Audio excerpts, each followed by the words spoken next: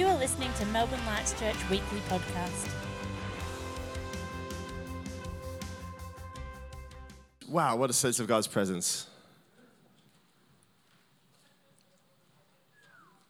You know, the cry of our heart as a church, and I realize that we have guests this morning, we got baptisms, coming up, and, this might be totally out of your comfort zone, and that's all right. I'm not apologizing for it. It's just, you might not have seen this before, but the cry of our heart as a church is that we would see Jesus rightly, that we would behold him. It's from that place that everything else flows. And you might have come this morning with the idea that I'll tick the religious box. We do church on a Sunday. We do it for an hour and a half. We sing 4 songs. We sit down. We have announcements. We hear a preach. We give mental assent to it, and we go home and we do whatever we want. And that's just not who we are. We can't be those people. And if that is offensive to you, then be offended by who God's calling us to be. But God's spoken to us as a church over and over again throughout this season about revival, about an outpouring of his presence, about being a people on mission. And we're seeing salvations and we're seeing healings. And like you heard this morning, testimonies of his goodness. And we can't just go through the motions. We just refuse to do that. As we're able to gather again, and it's beautiful to worship together, and it's beautiful to gather in person, but we're not just going to go back to going through the motions. And so there might be times where we're just flat on our face and we can't get beyond just worship, and we just say, God, you're worthy and you're glorious, and that's enough. Because we want to hear his voice, not my voice. Not the voice just of a preacher, but the voice of the King of Kings and the Lord of Lords. And so I just want to speak quickly today into something that God's been stirring. We're in a series of the church that we've called Radical Jesus. In 1 John, basically says that as he is in the world, so are we. As Jesus is. He is our King of Kings and Lord of Lords. He's the one seated on the throne in glory. He's also our example. He's a model for us. He says that you'll do the works that I've done, you'll do, and even greater works than these. All of this, though, flows out of, firstly, beholding him and living in right relationship with the Father. We've looked at a whole bunch of different stuff in this series, but today I just want to talk about this thing, that Jesus set the example for us of right relationship with the Father, full of the Holy Spirit. You say, what does that mean? That he lived in right relationship with the Father, full of the Holy Spirit. It means that we don't have a religious model. It means that we don't have, 3 points. This is how we pray for the sick, 3 points. If you do these things in the right order at the right times, then we have this result. Everything in the Bible is relational. Everything about following Jesus is about relationship. It's not religious tradition. It's not religious method. We don't have a method. We have a king, we have a friend, we have relationship with him. When we revert to religious method, then like we said during our worship, it's easy to just compare ourselves with others. I'm not as big of a sinner as Paul, so I think I'm going all right. Sorry, Paul. I'm not the worst person in the room, so I feel okay about myself. I'm a good person. You might be a good person, but without Jesus, we don't have a relationship with the Father. Without Jesus, we're going to spend eternity separate from him. And so it's not about religious method, it's about relationship. And even when we come together, it's about relationship. It's saying, God, what are you doing? God, what do you want to do this morning? Everything that we do as followers of Jesus flows from relationship. This might be a new concept for you, and that's okay. Just allow it to sink in. It might have to adjust some of our thinking. Last week we talked about Jesus being the light of the world. Ellie reminded us this morning, well done. And that we're also the light of the world. But he dwells in us through his Spirit. We're only lights because he's in us. It's his light shining out of us. As we behold him, as we see him rightly, his light shines brighter. It's like a solar light. If you have a light with a solar panel, as the sun, the sun, shines on the solar panel, the light shines brightly. The light doesn't have any of its own light. It absorbs the light of the sun. I don't know the whole process. Some of you scientific people could probably tell us what happened, but it absorbs the light of the sun, and it shines. And the more the sun shines on it, the brighter it shines. We're like that. The more the light of the sun, the sun, Jesus shines upon us, the brighter we shine. My kids have these Star Wars pajamas with the Star Wars like glow-in-the-dark thing. And here's the thing is, like, in wintertime, no matter how much they stand in front of a lamp and how much they stand in front of a light, they only get, like, it to light up so much. But in summertime, when they're outside playing on the trampoline and the sun's shining upon it, they go back inside and it's, like, so blindingly bright that they're like, I can't go to sleep, my pajamas are too bright. That's the sort of, we want Jesus to shine upon us so that we're so bright that it's undeniable. Jesus modeled for us how to live in right relationship with the Father through the Holy Spirit. He humbled himself. And here's the thing. In Philippians 2, verse 8 and 9, it says that though he, Jesus, was in the form of God, Paul shared this a couple of weeks ago, he did not count equality with God a thing to be grasped, but he emptied himself, taking on the form of a servant, being born in the likeness of men, and being found in human form. He humbled himself to become obedient to the point of death, even death on the cross. While Jesus was on earth, he was a man like us. He didn't perform signs and wonders because he was God. His power came from relationship with the Father, being full of the Holy Spirit.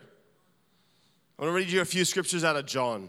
John 5, verse 17. So Jesus said to them, truly I say to you, the Son can do nothing of his own accord, but only what he sees the Father doing.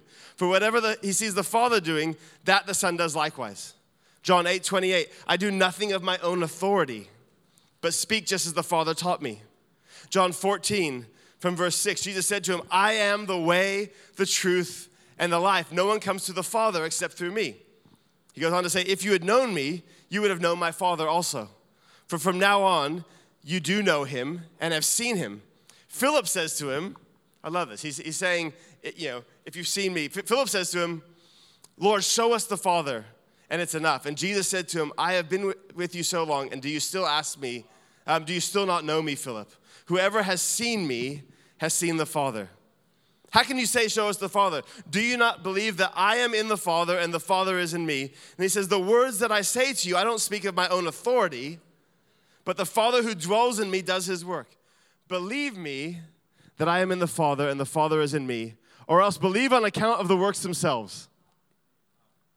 Truly I say to you, whoever believes in me will also do the works that I do, and greater works than these will he do, because I'm going to the Father. Whatever you ask in my name, I will do, and the Father may be glorified, that the Father may be glorified in the Son. If you ask me anything in my name, I will do it. If you love me, I love this, and he ties this in to I'm in the Father, and the Father's in me, and whatever you ask in my name, the Father will do it. And then he says, if you love me, you will keep my commandments. And I will ask the Father, and he will give you another helper to be with you forever, the Spirit of truth, whom the world cannot receive, because it neither sees him nor knows him. But you know him, for he dwells with you and will be in you. And I will not leave you as orphans. I will come to you. If you haven't read the book of John, set aside some time this week to read the book of John, because it goes back and forth between this relationship between Jesus and the Father and being full of the Spirit. And I'm going to go to the Father, and if you've seen me, you've seen the Father, and I do nothing except what I see him do, and I say nothing except what I hear him say. Jesus modeled for us that intimacy with the Father, because everything in the kingdom is relational. It's not a method. It's a relationship. If Jesus has to look to see what the Father is doing and listen to hear what he's saying, then how much more do we need to look to see what the Father is doing and listen to hear what he's saying?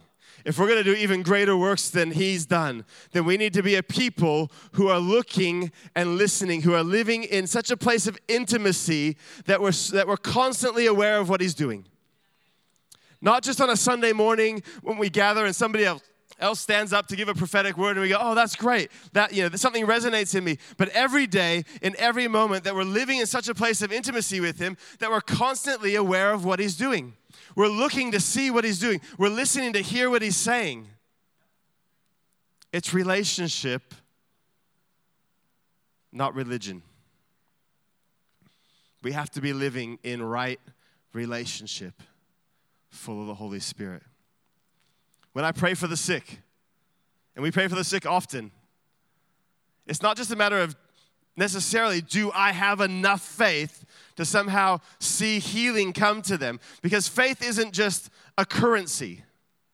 It's not like if I store it up enough, then I can use it on this person to be healed, but then I've used it on that person. Therefore, the next person I pray for, I need to store up a little bit more faith. I don't believe faith is a currency. I believe faith is a proximity to the Father. Faith is a focus. That as we gaze upon his face, as we look to see what he's doing, as we listen to his voice, faith comes because it's what he's doing, not what I'm doing, and then saying, okay, you've got to get on board with what I'm doing. A.W. Tozer says this, faith is the gaze of the soul upon a saving God. Romans 12 verse 3 talks about a measure of faith, but it's in the context of not thinking of ourselves more highly than we ought.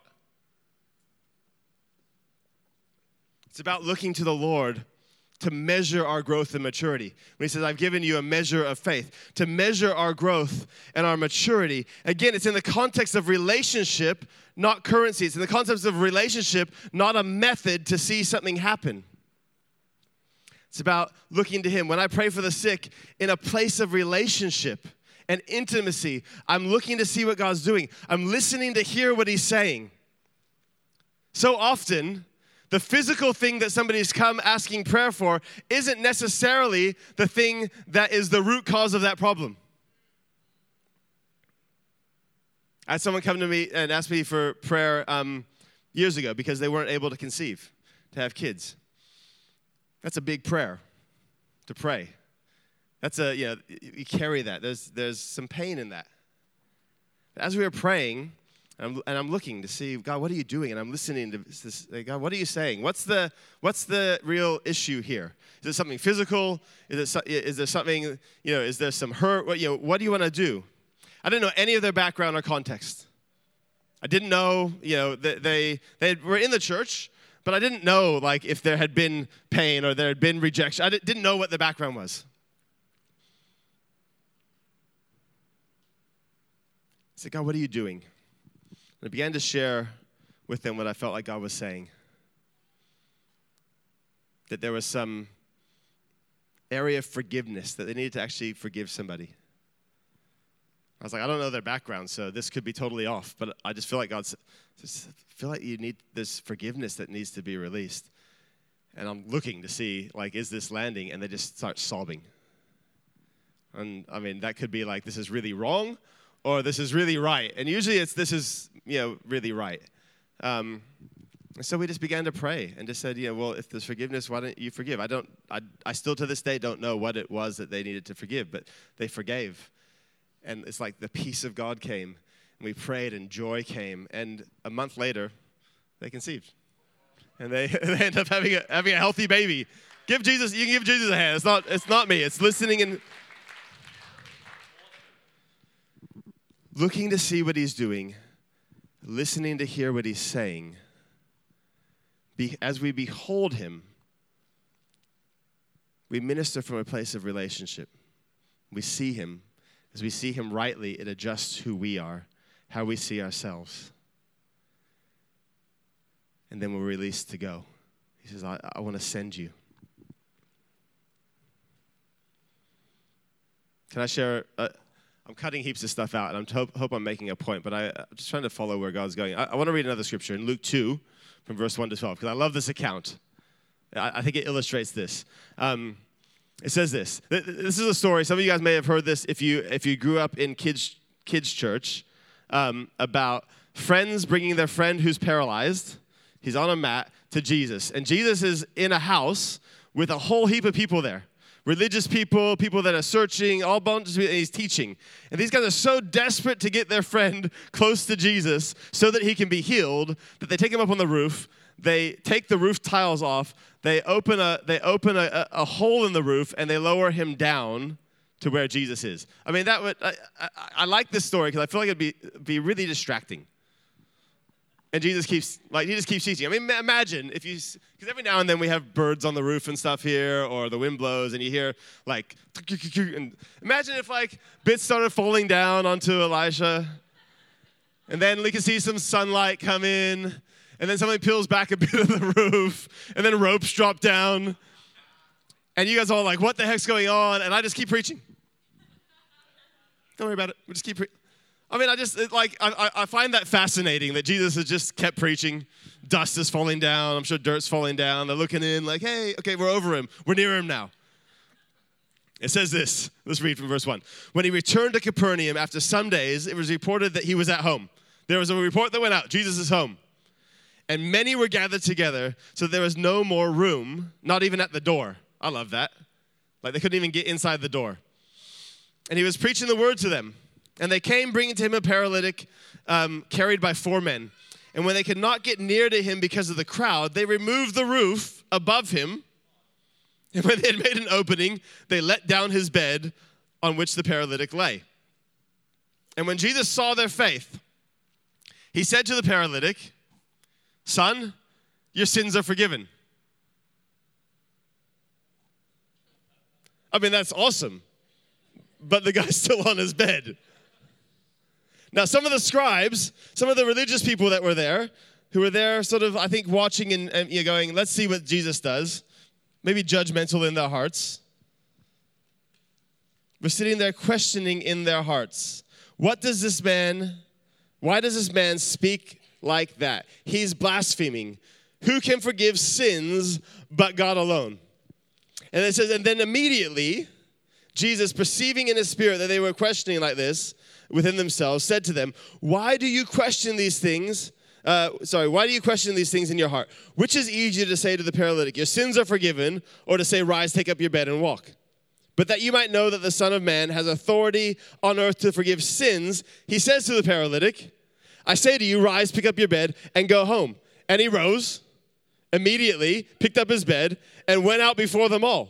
I mean, imagine the people couldn't get in the house. So he's probably going, okay, out the way. I've got my bed. I can imagine him bumping people as he goes by. All were amazed and glorified God, saying, we've never seen anything like this. I love this account. What grabs my attention is that the paralytic man's friends wanted him to be close to Jesus. There was people that waited outside. It says that, that often the streets were lined. There's people who had come to listen to Jesus, but they had judgment in their hearts. They had come with a religious idea. But this guy's friends said, if only we can get him close to Jesus. To me, this speaks of proximity to him. It's intimacy with him. It wasn't just get him sort of, to the door. We're going to lower him above where he's preaching so that he can't miss it. He saw their faith. He saw that they wanted to be close to him. I don't think it's a currency. I think it's a proximity. What Jesus modeled was not religious methods. It's relational intimacy. Even when Jesus gives the disciples the framework of how to pray, they say, Jesus, teach us how to pray. He says this, all right, you're asking for a framework. How about this? Our Father, hallowed, holy, revered, worthy is your name. Even the method, if you can call it that, is relationship. The framework he gives them for the method is relationship. He's like, if you want a method, this is how it starts. It's relational intimacy. You come to the Father. The thing that stops relationship is sin and pride. When we start wanting to take the glory for ourselves, because we haven't dealt with that thing of pride. It's my ministry. It's my platform. It's my preach. It's my glory. Look at what I've done. And we want to continually share testimonies, but it's not to glorify the person sharing the testimony. It's to glorify Jesus. It's so that he receives glory. We humble ourselves and say, not my will, but your will be done. When we have sin in our lives that we're not willing to deal with, to repent of, to lay at his feet. And the thing is this, when we repent, he's gracious to forgive us. But unrepentance stops relational intimacy. It stops us being able to see what he's doing and hear what he's saying. That's why we always have to come back to beholding him, to beholding him. As Isaiah said, as I see him, I say, woe is me. There's not one of us in this room. I can guarantee that there's not something that we can say, oh, Jesus, I need you again to make me clean. Jesus, give me your grace. I need your grace. Help me deal with those thoughts that I shouldn't be having. Help me deal with the pride in my heart. Help me deal with that area of sin that I keep messing up with. Give me your grace to be free. When we humble ourselves, he extends his grace to us. But when we harden our hearts, it breaks that relational intimacy. I want to end with this one scripture that I was reading this morning in Hebrews. Says this. If I had time, I would have read all of John this morning and about half of Hebrews.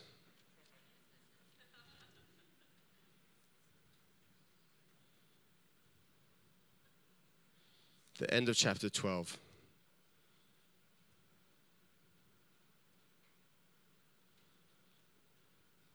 Verse 28 says, therefore let us be grateful for receiving a kingdom that cannot be shaken.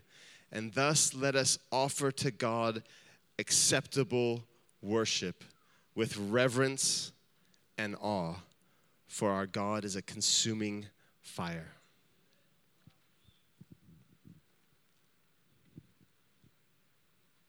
Can we close our eyes?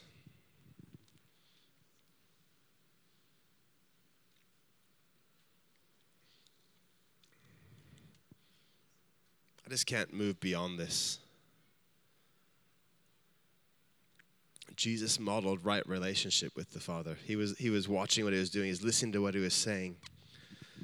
But I can't get beyond this verse. I read it 5 times this morning. Therefore, let us be grateful for receiving a kingdom that cannot be shaken. And let us offer to God acceptable worship with reverence and awe. For he's a consuming fire. We don't come just to play religious games. And you might have found yourself here because you're here for a baptism or you're here for something else. But God wants your heart. No matter what reason you're here for, no matter why you walk through the doors this morning, he wants your heart. He's not here just for religious games. We don't just tick the box. He's not here just for methods. He wants relationship, and he's holy, and he's righteous. There's a time coming where we can't just walk into the presence of God flippantly. I think that's changing in our midst. For those that have been here the last few weeks, there's something that God's stirring. We can't just walk in and be like, yeah, whatever. I'm going to walk in 10 minutes late. Just be like, yeah, I don't care. I'm just going to be flippant in his presence. There's a reverence and there's an awe. We come boldly into his throne room because of what Jesus has done for us, but not being flippant and proud about our sin. But saying, God, set me free, make me clean, that you'd be glorified. And so this morning, as we've worshiped you, as we've exalted you, as we've looked into your face, Lord, we ask again, set us free, that we would see you rightly and that you would be glorified. Lord, as you've modeled for us, right relationship with the Father, full of the Holy Spirit? Would we be a people who walk in right relationship with the Father, who live full of the Holy Spirit? Lord, we don't want to be a people who are looking for religious methods, who follow religious tradition, but who walk in relationship with you. We want to be a people who have intimate relationship with you, that we hear your voice so clearly every day, not just Sunday mornings, that we see what you're doing so clearly, that your kingdom is released, your kingdom is advanced, that people come to know you.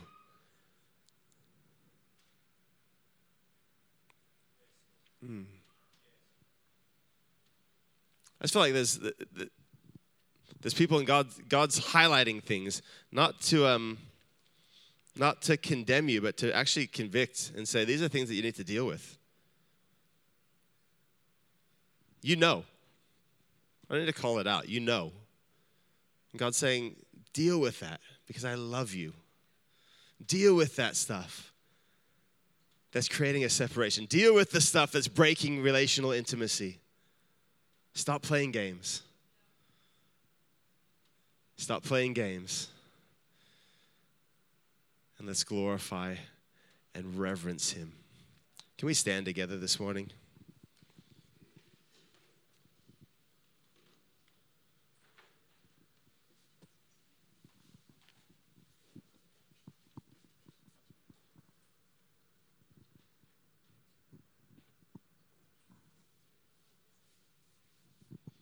Let's pray. I said to Gabby, I don't really know how to finish this morning. It's kind of all right. Like this, in case you guys don't know, if you're new, this isn't a show. Like we don't have a slick show. We want to hear what God's doing. We want to see what he's saying. Sometimes we're like, wow, like that's been powerful. And I don't know how to finish, except to ask his presence to come. I mean, he's here to ask him to show us his glory. And if you need to do business with him, whether it's repentance, whether it's going to forgive somebody, whether it's saying sorry, whether it's dealing with things in your life, do that now. That's between you and him. If you want somebody to pray with you, I mean, we'd love to pray with you. We always have people that are ready to pray. If you need healing, we're ready to pray. But you know what? That you can speak to God where you are. You don't have to come to him through me or through another pastor or someone, a leader. You can speak to him. So do business. As I pray right now, I'm trusting that freedom is going to come, that deliverance is going to come, healing is going to come. God's going to break some stuff off. And then I'm going to give an opportunity, if you don't know Jesus, to make him the Lord of your life. So Lord, we thank you. Thank you for your presence that is so tangibly in this place. We honor you. We honor you in this place. You are worthy of all that we are. Lord, we don't want there to be anything, Lord, that holds us back from relational intimacy. We want to walk in obedience to you, Lord. So we invite you again. Lord, come, Lord Jesus. Come, Lord Jesus. Holy Spirit, come and convict. Lord, I thank you. The word says that you convict of sin, righteousness, and judgment. Lord, come and bring conviction this morning, Lord, and we repent. Lord, of those things, Lord, that we've allowed to come in, Lord, whether it's sin, whether it's wrong mindsets, whether it's pride, Lord, we repent. Repentance is a good thing. We say sorry today because we want you to be glorified. We want you to receive all the glory. We don't want there to be anything in our lives that stops us from seeing what you're doing, hearing what you're saying, and walking in intimacy with you. So we do business with you. Just give whatever that is, whatever you know, whatever it is, give it to him. Say, Jesus, I give this to you. If you're here this morning and you've never made Jesus the Lord of your life, or maybe you have, or maybe you've grown up in church, or maybe you have some experience of who God is, but you've walked away, and you haven't been living for him. You've put him to the side. I want to invite you again today, or for the first time, to make Jesus the Lord of your life. Salvation is not just a tingly thing that we talk about. It's saying, I dethrone myself. I no longer live for me. I live for Jesus. Come and set me free. Come and fill me. I want you to be on the throne of my life, the center of my life. Therefore, everything else finds its place from who you are. If that's you, would you lift your hand up really high? Give me a wave because I want to pray for you. Thank you, Jesus. It's awesome. Thank you, Lord. Thank you, Lord. We hope you've enjoyed this week's message. If you have any questions or would like more information, please contact us at melbournelightschurch.com.au.